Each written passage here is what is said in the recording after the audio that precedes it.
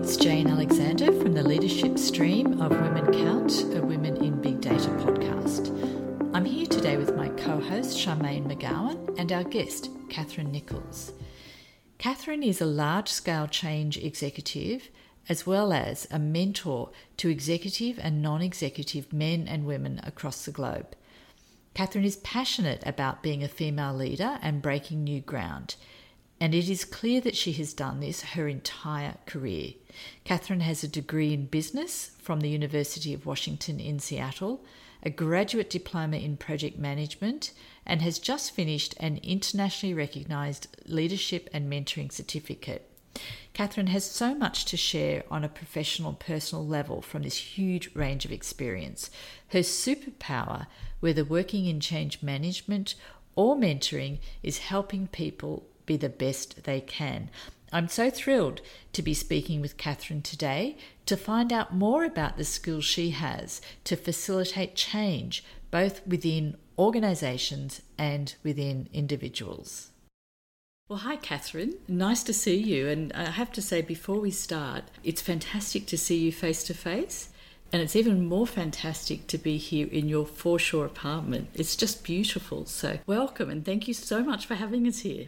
Thanks, Jane. I'm so excited to talk to you both today and to Charmaine as well. It's wonderful to have you here. So it'd be good to explore what we explore today. Thank you, Cathryn. I'm so excited to, have you in this podcast. It's going to be an absolute ripper record. I have so many questions. Well, fire away. All right. Well, the first thing that strikes me is that you're an organisational change executive working in the space and defence market, and you're also a mentor to executive and non-executive clients around the globe. So in anyone's terms, that's a heavy workload. So I certainly want to talk about how you manage that. Mm-hmm. And obviously you have personal life and family life to manage at the same time. So it'd be great to talk about how you manage all of that. And I think you have some unique lessons learnt in that I think will be valuable to share. But I thought we'd start with just talking about your work, firstly in the space and defence industry, and then as a mentor, and then we can talk about your strategies. That sounds good. So the first time I've ever worked in the defence and space market. So for me, this has been quite a learning curve over the last little while. I've actually started working in big organisational changes back in 1999. So I've worked in a range of industries and private and public sector. But this is the first time I've been in defence, and it's a high-tech defence company. So my background in analytics and data is really quite handy for this, but my role at the moment is an organisational change executive. So I've been brought in by the CEO. He actually found me. I didn't find the job, which was wonderful. And he's brought me in to help them with some fairly big changes over the next 3 to 4 years. I'm a contractor, so I'm there for the next 12 months. But at the moment I'm working and understanding all of the different technologies and different types of products that the defence industry has, and pulling together a range of organisational change plans and supporting the senior executives and many other people to achieve what they want to achieve. So from my perspective, it's still in the same sort of swim lane as I've always worked in, with big complex change. I love it. And for me, I get to learn about all sorts of things that I didn't know existed. So I get to satisfy my own personal development as well. Okay, so you have chosen one of the largest industries to work in. They chose me. It's probably the most complex in terms of driving change. And you're in a position where you really influence. It's like not like you can command someone to do something, and there's multiple people involved in the whole process, and I'm sure multiple opinions. So how do you go about leading in that type of environment? Yeah, so whenever I go into any new environment, I always spend at least the first month listening and learning and understanding the people, understanding the various aspects of the business. I do a lot of sitting back and really making sure that I get a fairly good grasp on what changes that they think they would like to implement. While I'm doing that, I'm establishing all the structures that need to be put in place to enable the change. So I'll be establishing executive leadership groups, the next layer down, and building those relationships. It's a fairly stormy time when I walk into an organisation because I'm a bit of a disruptor. Not that I'm trying to be, but just my presence and the way that I work and the way that I'm very collaborative is often quite a different style to what I tend to walk into.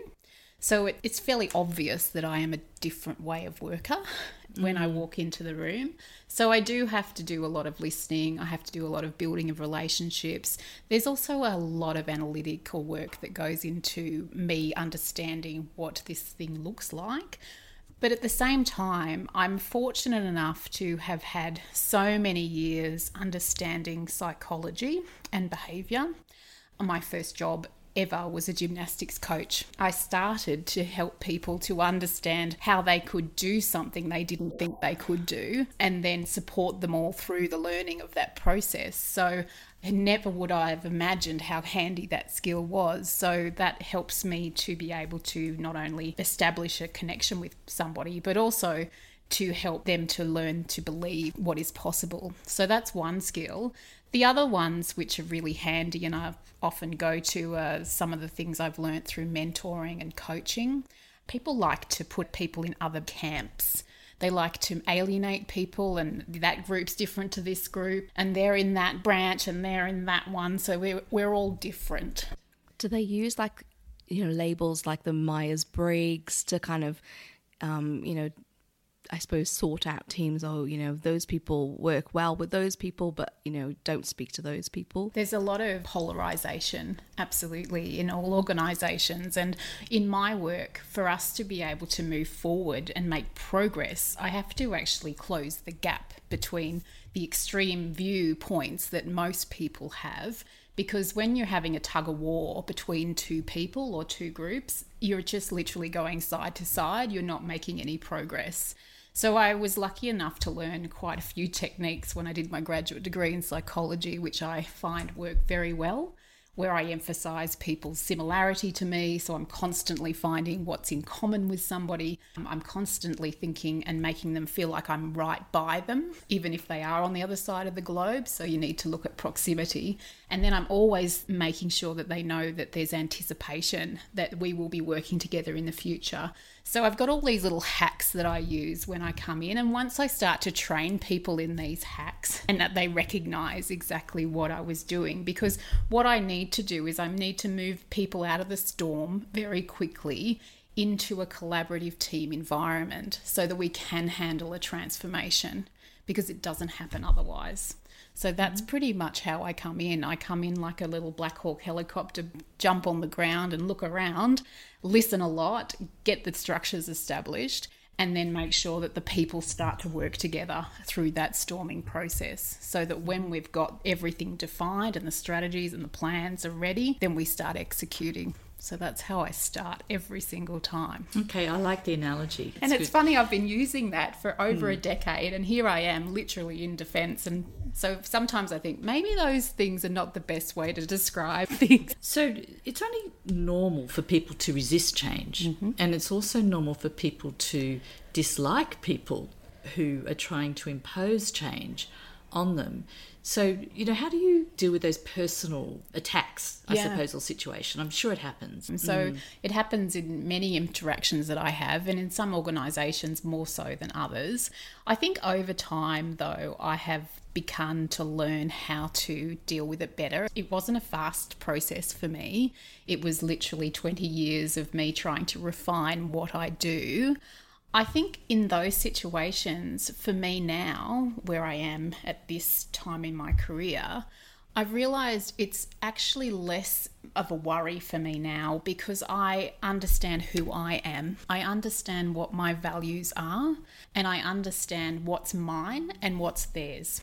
So I think, 10 years ago, I didn't have the maturity or the insight or the wisdom to know that a lot of times people have got a lot of things going on in their life, and, you can never underestimate what might be happening for them. They also, can misinterpret a lot of things that you say and you do. And I think for me, that will happen all the time. But the difference for me is that now I don't get as offended and upset. It doesn't mean it doesn't happen, because I'm human too. But I'm able to go, actually, no, I've done everything I could. I acted with respect. I acted with integrity. I acted with complete compassion and kindness. And therefore, there is nothing more I could have done in that circumstance. The other thing that I've found as I've got more experienced is my understanding of emotion, and also the fact that people will have emotions. People will be uncomfortable. They will get angry. They will have doubt. They will have a lot of feelings that come up, and none of that is in the organisational change methodologies. So fortunately for me, particularly over the last 12 months, I've had to really dig deep into those emotional understandings and realise that I can use those emotions to my benefit and to the benefit of the other person, and not in a manipulative way. But for example, doubt can be a massive expander.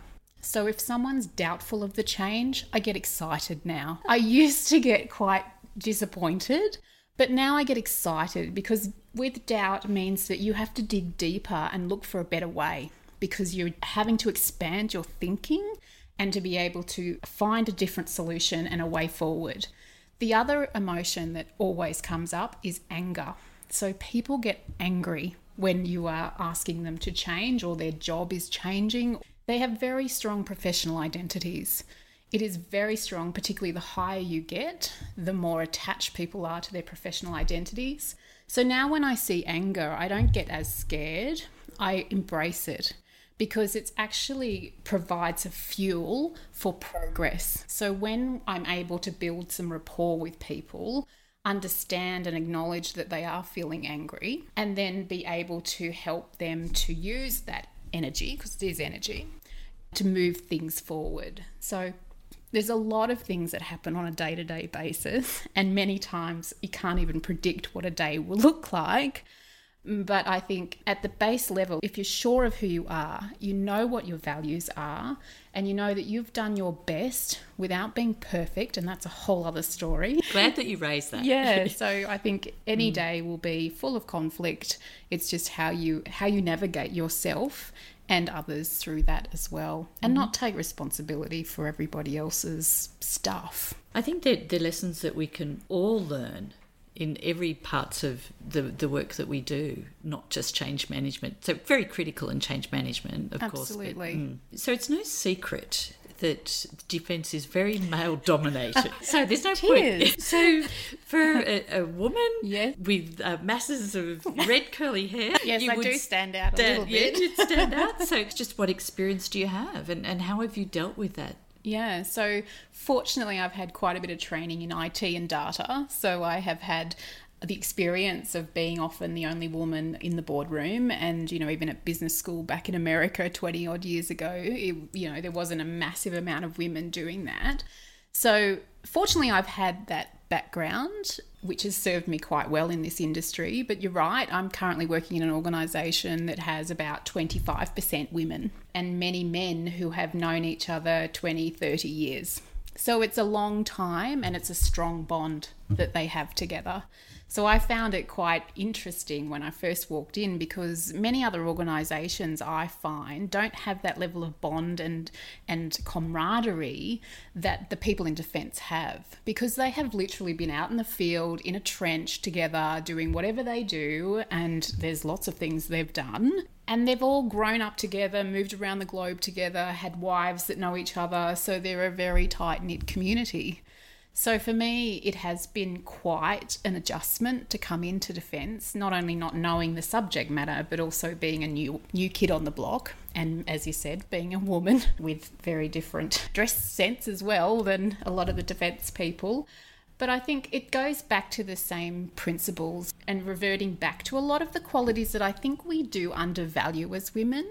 So the collaboration, for example, the kindness, the clear communication, the building rapport. So I really go back to the human elements when I meet new men and really try to focus on what are we here for together. Mm-hmm. I will always go up to the highest level of agreement, always. So even if we have nothing in common and I'm searching for something in common, I will go to the highest level which we both want to achieve. So I will do things like that all of the time just to try to establish that working relationship.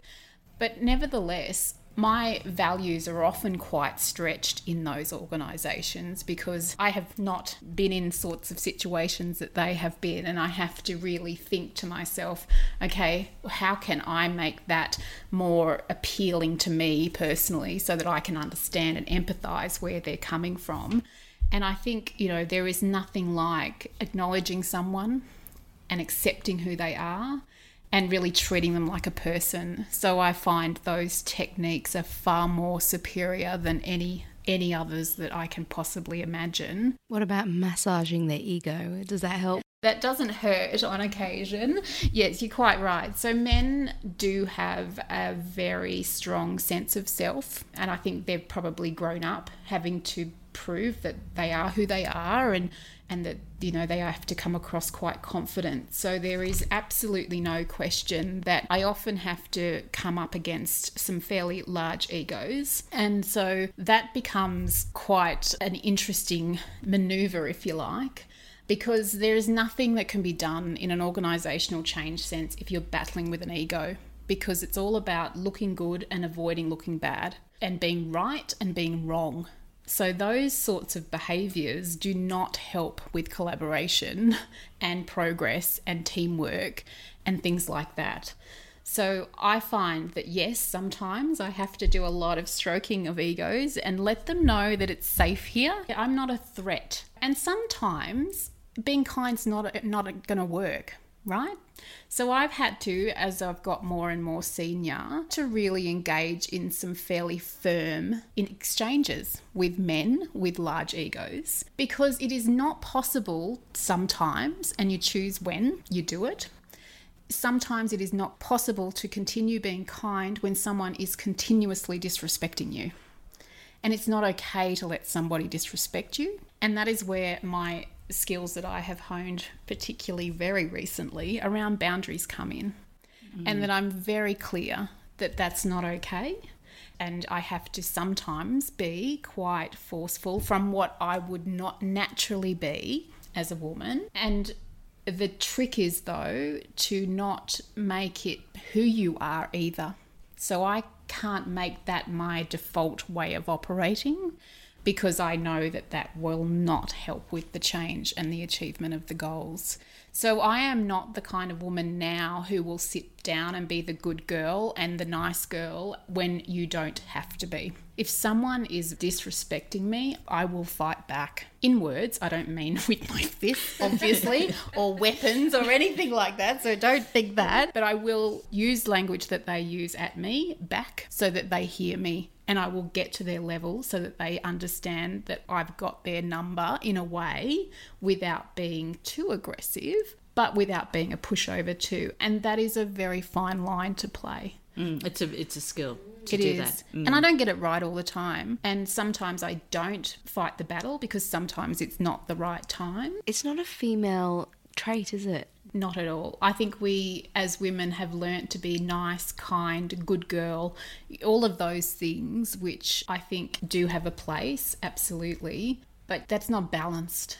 We need to be balanced as well. So we need to have the good and the wholesome and all the rest of it. But we also need to be able to express ourselves, our anger, what we're feeling, what that's not okay, put a boundary in place. I think there is not enough training for us women that we can speak up for ourselves. We can be firm and direct if we need to be. And that's okay, because that's a balanced person. It's better to be balanced than completely a doormat. Agreed. Absolutely agreed. So when we spoke before this podcast and you talked about all the different things that you do, I didn't see the connection between the change work that you do and mentoring. Now I see it. That you've explained through the change work and the ability to read people and motivate people and understand their motivations and things like that. So I can absolutely see the same skills that you need. So I wanted to talk more about your mentoring work. So how did you get into that sort of work? So I think, well, as I mentioned, I started coaching when I was 14 years old. So I've always sort of lent towards those things. And then in my roles as organisational change or project manager or any of those ones that I've been over the years, I've always ended up mentoring people or younger people who were coming through. When I was at IBM, I worked in a young women's camp for a week where I took a group of underprivileged girls into a camp for a week and showed them how to build a website. And I'm not technical, so I was learning the wizard as I was going. But for me, it was the most fulfilling thing to be able to see a group of girls who were completely disenfranchised at the beginning and had never been on a computer. And this was 20 years ago, right? And then to bring them through the design process of building a website, we called it Glamazons because I had to make it fun for teenage girls who really didn't care. And then to see them blossom and to present in front of other people and be who they thought they couldn't be. So I guess that's why the mentoring has really appealed to me, because I can help people to see who they could be. And I can give them access to that because I can see it. And I've always been able to see it. I could spot talent as a gymnast. I can spot talent in an organisation. And I can sort of see where someone would be naturally gifted. So for me, it's a wonderful thing to be able to mentor. So I've been doing it for a long time, but this year I've decided to get certification and to get global certification and to recognise the skill that I have been using for so long. So literally last night I did my last hour of my certification. Congratulations. Thank you. So it's 50 hours, which is quite a lot of mentoring to achieve. So I've now almost got the certificate and I just love it. And I love the fact that I never know who I'm going to meet. And I met Charmaine through that way as well. Thank you so much, Cathryn. Seriously, I reckon it's changed my life, really. Oh my gosh, thank you. I know Charmaine often talks about the lessons she learns and different approaches to life. Particularly those boundaries lessons. Yes, that's been one I've been working on quite a bit too. But yeah, so I find I love the fact that I don't know who I'm going to get. I mentor people from all parts of the globe. I also mentor in all sorts of topics. So one day I might be talking to a lady who wants to get a digital strategy for her small business and that sort of thing. And then the next day I'm speaking with a senior executive who wants to make a massive life transition out of his executive role into another one. And I think my favourite clients are the young women who I want to build up and help them to, navigate this process of career, family, life, whatever it might be. And then also the senior executives who are struggling with being able to survive in the environments that are currently existing for executives at the moment. You are a slave to your job. You work 24/7. You're expected to deliver 42,000 times more than what was possible 20 years ago. Turnaround times are unrealistic. The number of stakeholders is complex. I was managing 20 vendors, 4 organizations. It's a very complex world. And then you're managing COVID as well. So for me, being able to help them with a little bit more balance in their lives and also a direction for where they'd like to head and using what they've already done is so fulfilling. And to hear people then come back to me and say, oh my gosh, I'd never thought that was possible for me. I just love it.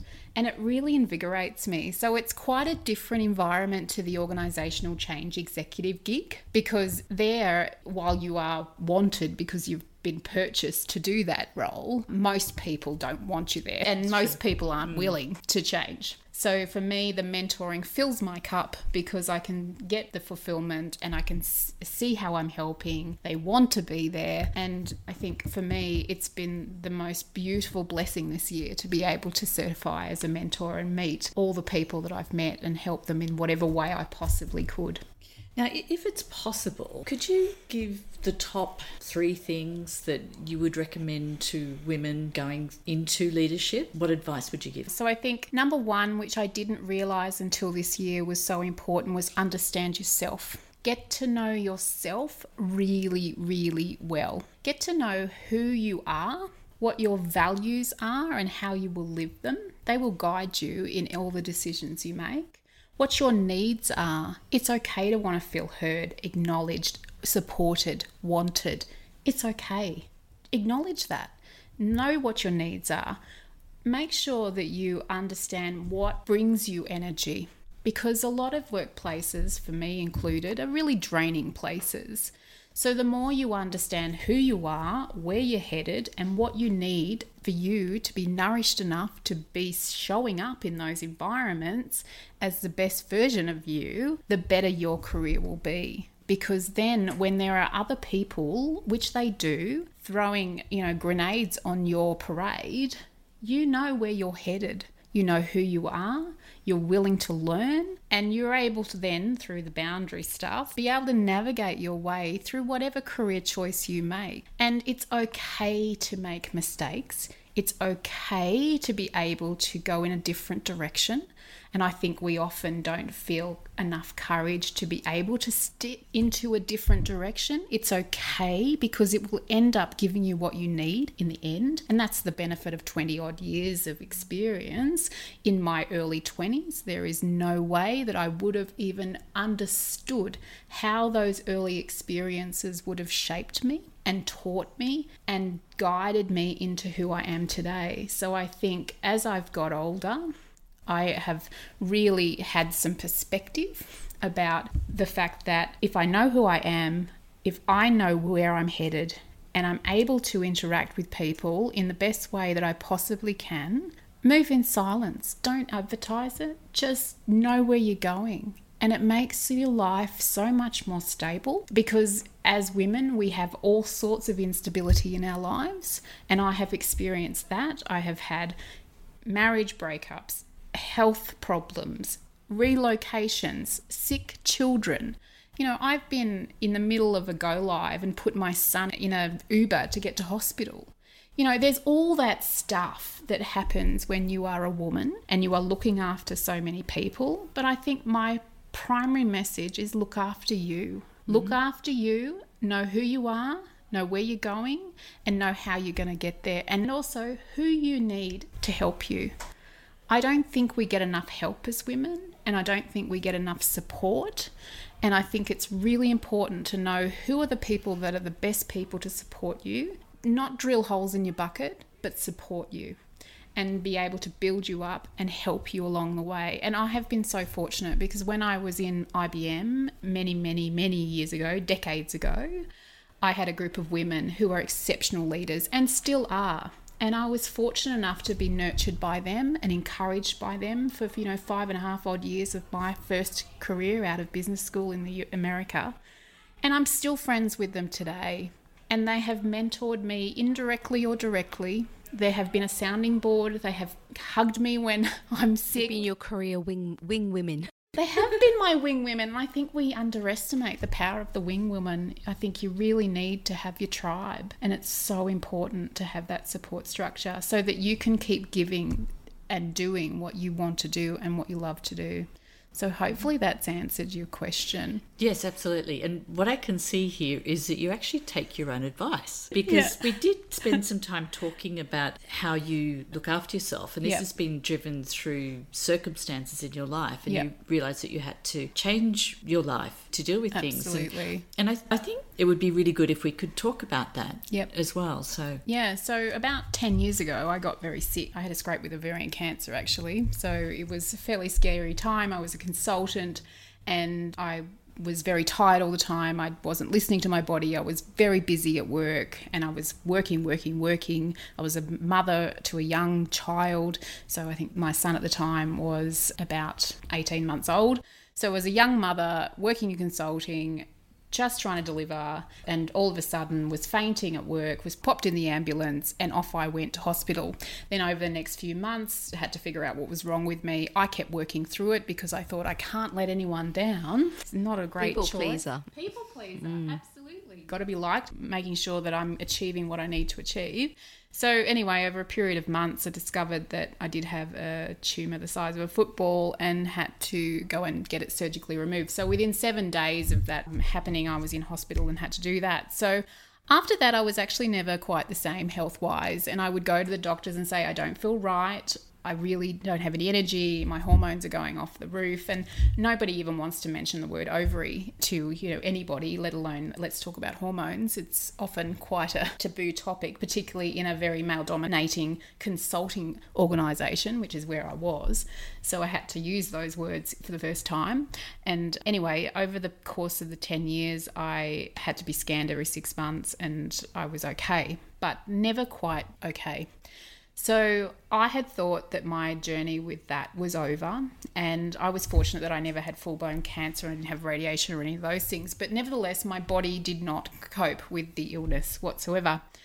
And then this past year in November I got the dizziness again and the fainting at work, and I thought I was just low in iron and zinc and I needed to take a break and all of that kind of thing. So I kind of kept, again, pushing through.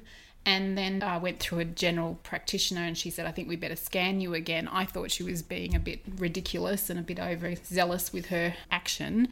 But anyway, luckily I did, because there was more tumours, and this time a 10 centimetre tumour on my left ovary.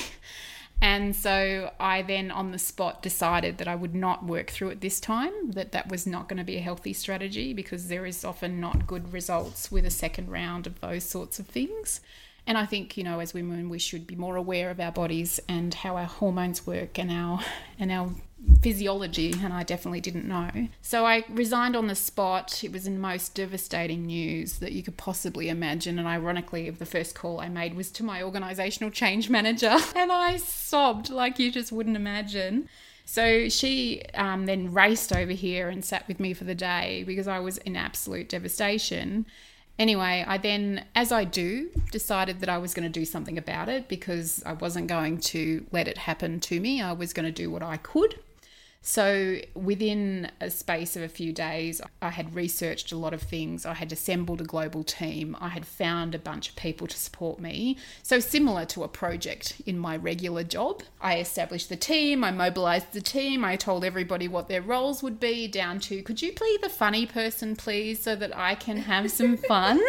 Because that was not a fun time in my life. And I assembled a massive group of people to help me. So then over the next 4 weeks, I spent a lot of time working on my body and really trying to reduce the tumour, and I ended up doing that. I ended up shrinking the tumour before the operation occurred, and then had the operation and had many, many months of recovery after that. So this year has been spent with me understanding my physiology, understanding my biology. I have completely changed the way I look after myself. I have changed the nutrition, so I'm so strict with what I eat. I'm very strict with what I drink. I've maintained my meditation every morning. I've been doing that for about 13 years now, so I do that. I also have support structures to help me to be able to be well. I move regularly. I go to yoga. I've discovered yin yoga. Oh my gosh, it's amazing. And I'm also just started personal training. So for me now, every Sunday I sit down and I look at my diary for the 7 days, and I sit there and I plan my week. And I put my things in first. So the schedule starts with the things I need in my life to keep myself healthy. And that includes cooking every week, making sure I know what to do. So every week I do that, and then the rest of my life fits around it. I'm working part-time, so I have Wednesday off. I make sure that I have client days, rest days. I'll have work from home, I'll have at the client, and I'm so in tune now with my body and my values and what I need to be well, that now if I have a wobble, and I do, because I love my work and I get so carried away. I love it. So I have to really have a good talking to myself and say, hang on a minute, you're tired again. You need to rest. So I build in a lot of self-care now. I go for massages, I go for facials, and you don't have to do that, but that's what works for me because it gives me energy. So I make sure now that I not only give to others, but that I get in return for myself. And I've had to learn to be a much better friend to myself than I've ever been in my life. I'm very hard on myself, and I'm not that nice to myself either. When you really, you know, if you're going to be honest, you don't talk to yourself in a nice way. Why didn't you do it that way? You should have known better. You know, all of those things that go on in your head, and you're not enough and all of that.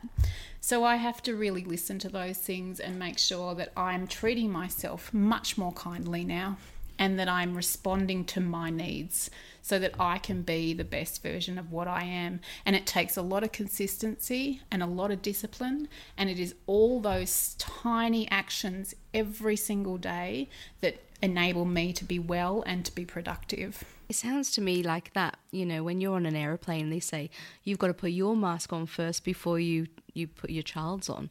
It's pretty much that. 100%. And I never realised how important it was to do that for yourself. And the benefits of that are that you have the energy to do what you want to do. You know who you are, so you're feeling more comfortable in your skin, and you're heading in a direction where you want to go. I've put together a 20-year plan for my life. I don't need to advertise that to anybody. I just know that I would like to achieve a bunch of things, and not in a way that it's going to, you know, make me sick, but I know where I'm headed in all areas of my life. That's not to say that things don't change and surprises come and other things which are even better happen, but I'm working on that. And I work on that every day. I do 4 goal-based actions every morning, and I say, what am I doing for myself? What am I doing for my health? What am I doing for my wealth? And what am I doing for my relationships that are going to be helping me to get where I'm going? And they're small things. Make a call, go for a walk, drink more water. It's incredible how those small things build very solid, stable foundations. And I think in these times with the world so uncertain and COVID and the fear, if you can have that stability in your own life and your own body, then you're able to cope far more effectively with anything that is thrown at you. And life does throw things at you. I still have life throwing things at me, work-wise, personally, you know, all sorts of things. But I know what I need to keep myself on track. And the rest of it is easier when you know that. They're very wise words, very wise words. And we can all learn from that. Doesn't matter what age we are. Well, thank you for sharing that. You're welcome. I know it's very personal. But I appreciate you talking about it, because we can all learn from that. And, you know, I personally, I can a lot. So, thank you. I think you're welcome. But I think as women, we pretend we're not women. We pretend we're not women. We pretend we're not a mother. We pretend we don't have children. It's just not reality. We have different bodies. We have different life experiences. We have different stages in our life. We need to accept that and learn about what it's like so that we can navigate this thing called femininity throughout our journey, and not pretend you're not a woman. Don't pretend you're not a mother. Don't pretend you're not who you are. We're not men. One of our other people that we interviewed talked about bringing your whole self to work. Absolutely. So you're echoing. Absolutely. Unprompted, you're echoing there we go. the same thing. So I totally agree. And I'm not bagging men. I'm not. Men and masculinity and whatever you identify with. And I'm not going on a gender thing here. I'm talking about the energy that you have within you. So whether you're either way, and that's okay. I'm just saying that for me personally, I have pretended that I'm not a mother, a wife, a woman, to try to get the job done. And I think that is hiding half of you at least, and is not a very balanced way to be living if you are not bringing, as you said, your whole self to work. And that includes all of your female strengths and characteristics and traits. Well, thank you for that. Now, before we finish, I understand that you are still open for taking in new customers with your mentoring program. Is that right? Yeah, that's right. So I'm going to take a bit of a break over Christmas so that I can enjoy the holidays. But in January, I'll get started again. And typically people just contact me through LinkedIn at the moment, as I'm setting up a range of other things. So that's probably the best way to see me. I will be charging for that service, of course. I do a little bit of pro bono work, particularly with young women. I have a couple that I have a bit of a sweet spot for, so I do it with them free. But yeah, so you contact me via LinkedIn is probably the easiest way, and then I'll send you a link and you can book yourself through an app that I have, so you'll be able to get to me either an hour or a half-hour session depending on what you might like. Great. So it's Cathryn Nicholls on LinkedIn's Cathryn with a C. Yes, and a Y, no E. So you might have answered this question, but I'd like to just conclude with asking the question that we ask everyone. Yep. Is, knowing what you know now, what would you tell your younger self? I think I would tell my younger self to be kinder to myself. I think that I have had such high expectations of myself. I have wanted myself to be perfect all of the time, achieve a lot. And I'm not saying I regret achieving everything I achieved. I don't regret it for a minute. Give me a goal and I'll go for it. Don't you worry about that. But I think that I wish I had have enjoyed myself more in the process. I wish I had have liked myself more in the process, and indeed loved myself more in the process. And that I had have cut myself a little bit of slack and slowed down a little bit, slowed down actually quite a lot at some points in my life, and just navigated a little bit more gently. Because being hard on yourself, treating yourself like an absolute enemy is not an enjoyable way to live. It really isn't. And if you are going to be here, which many of us are, and when you're faced with the prospect of literally organising your will, you get to a very, very deep place where you think what really matters. And I think for me, when I had to face that this year again, I realised that I wish I had have been kinder. I wish I had have, not had people that were tearing me down in my life as much. I wish I had have been more gentle and more respectful to myself and looked after myself far greater than what I probably did.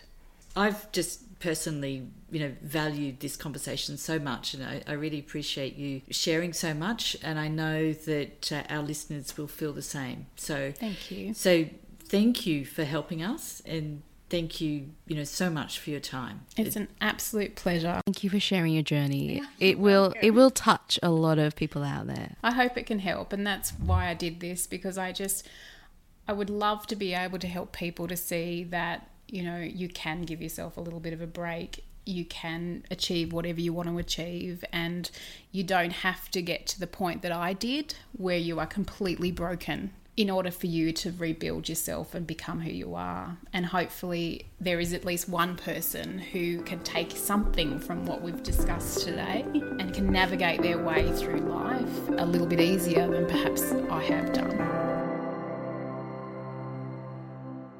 Thank you for listening and tuning in to the Women Count podcast. If you really enjoyed this episode and would like to support us, please subscribe to the show and provide a star rating. Watch out for new episodes on leadership and data science, and if you want to connect with the tribe, we encourage you to become a member at womeninbigdata.org. Bye-bye for now.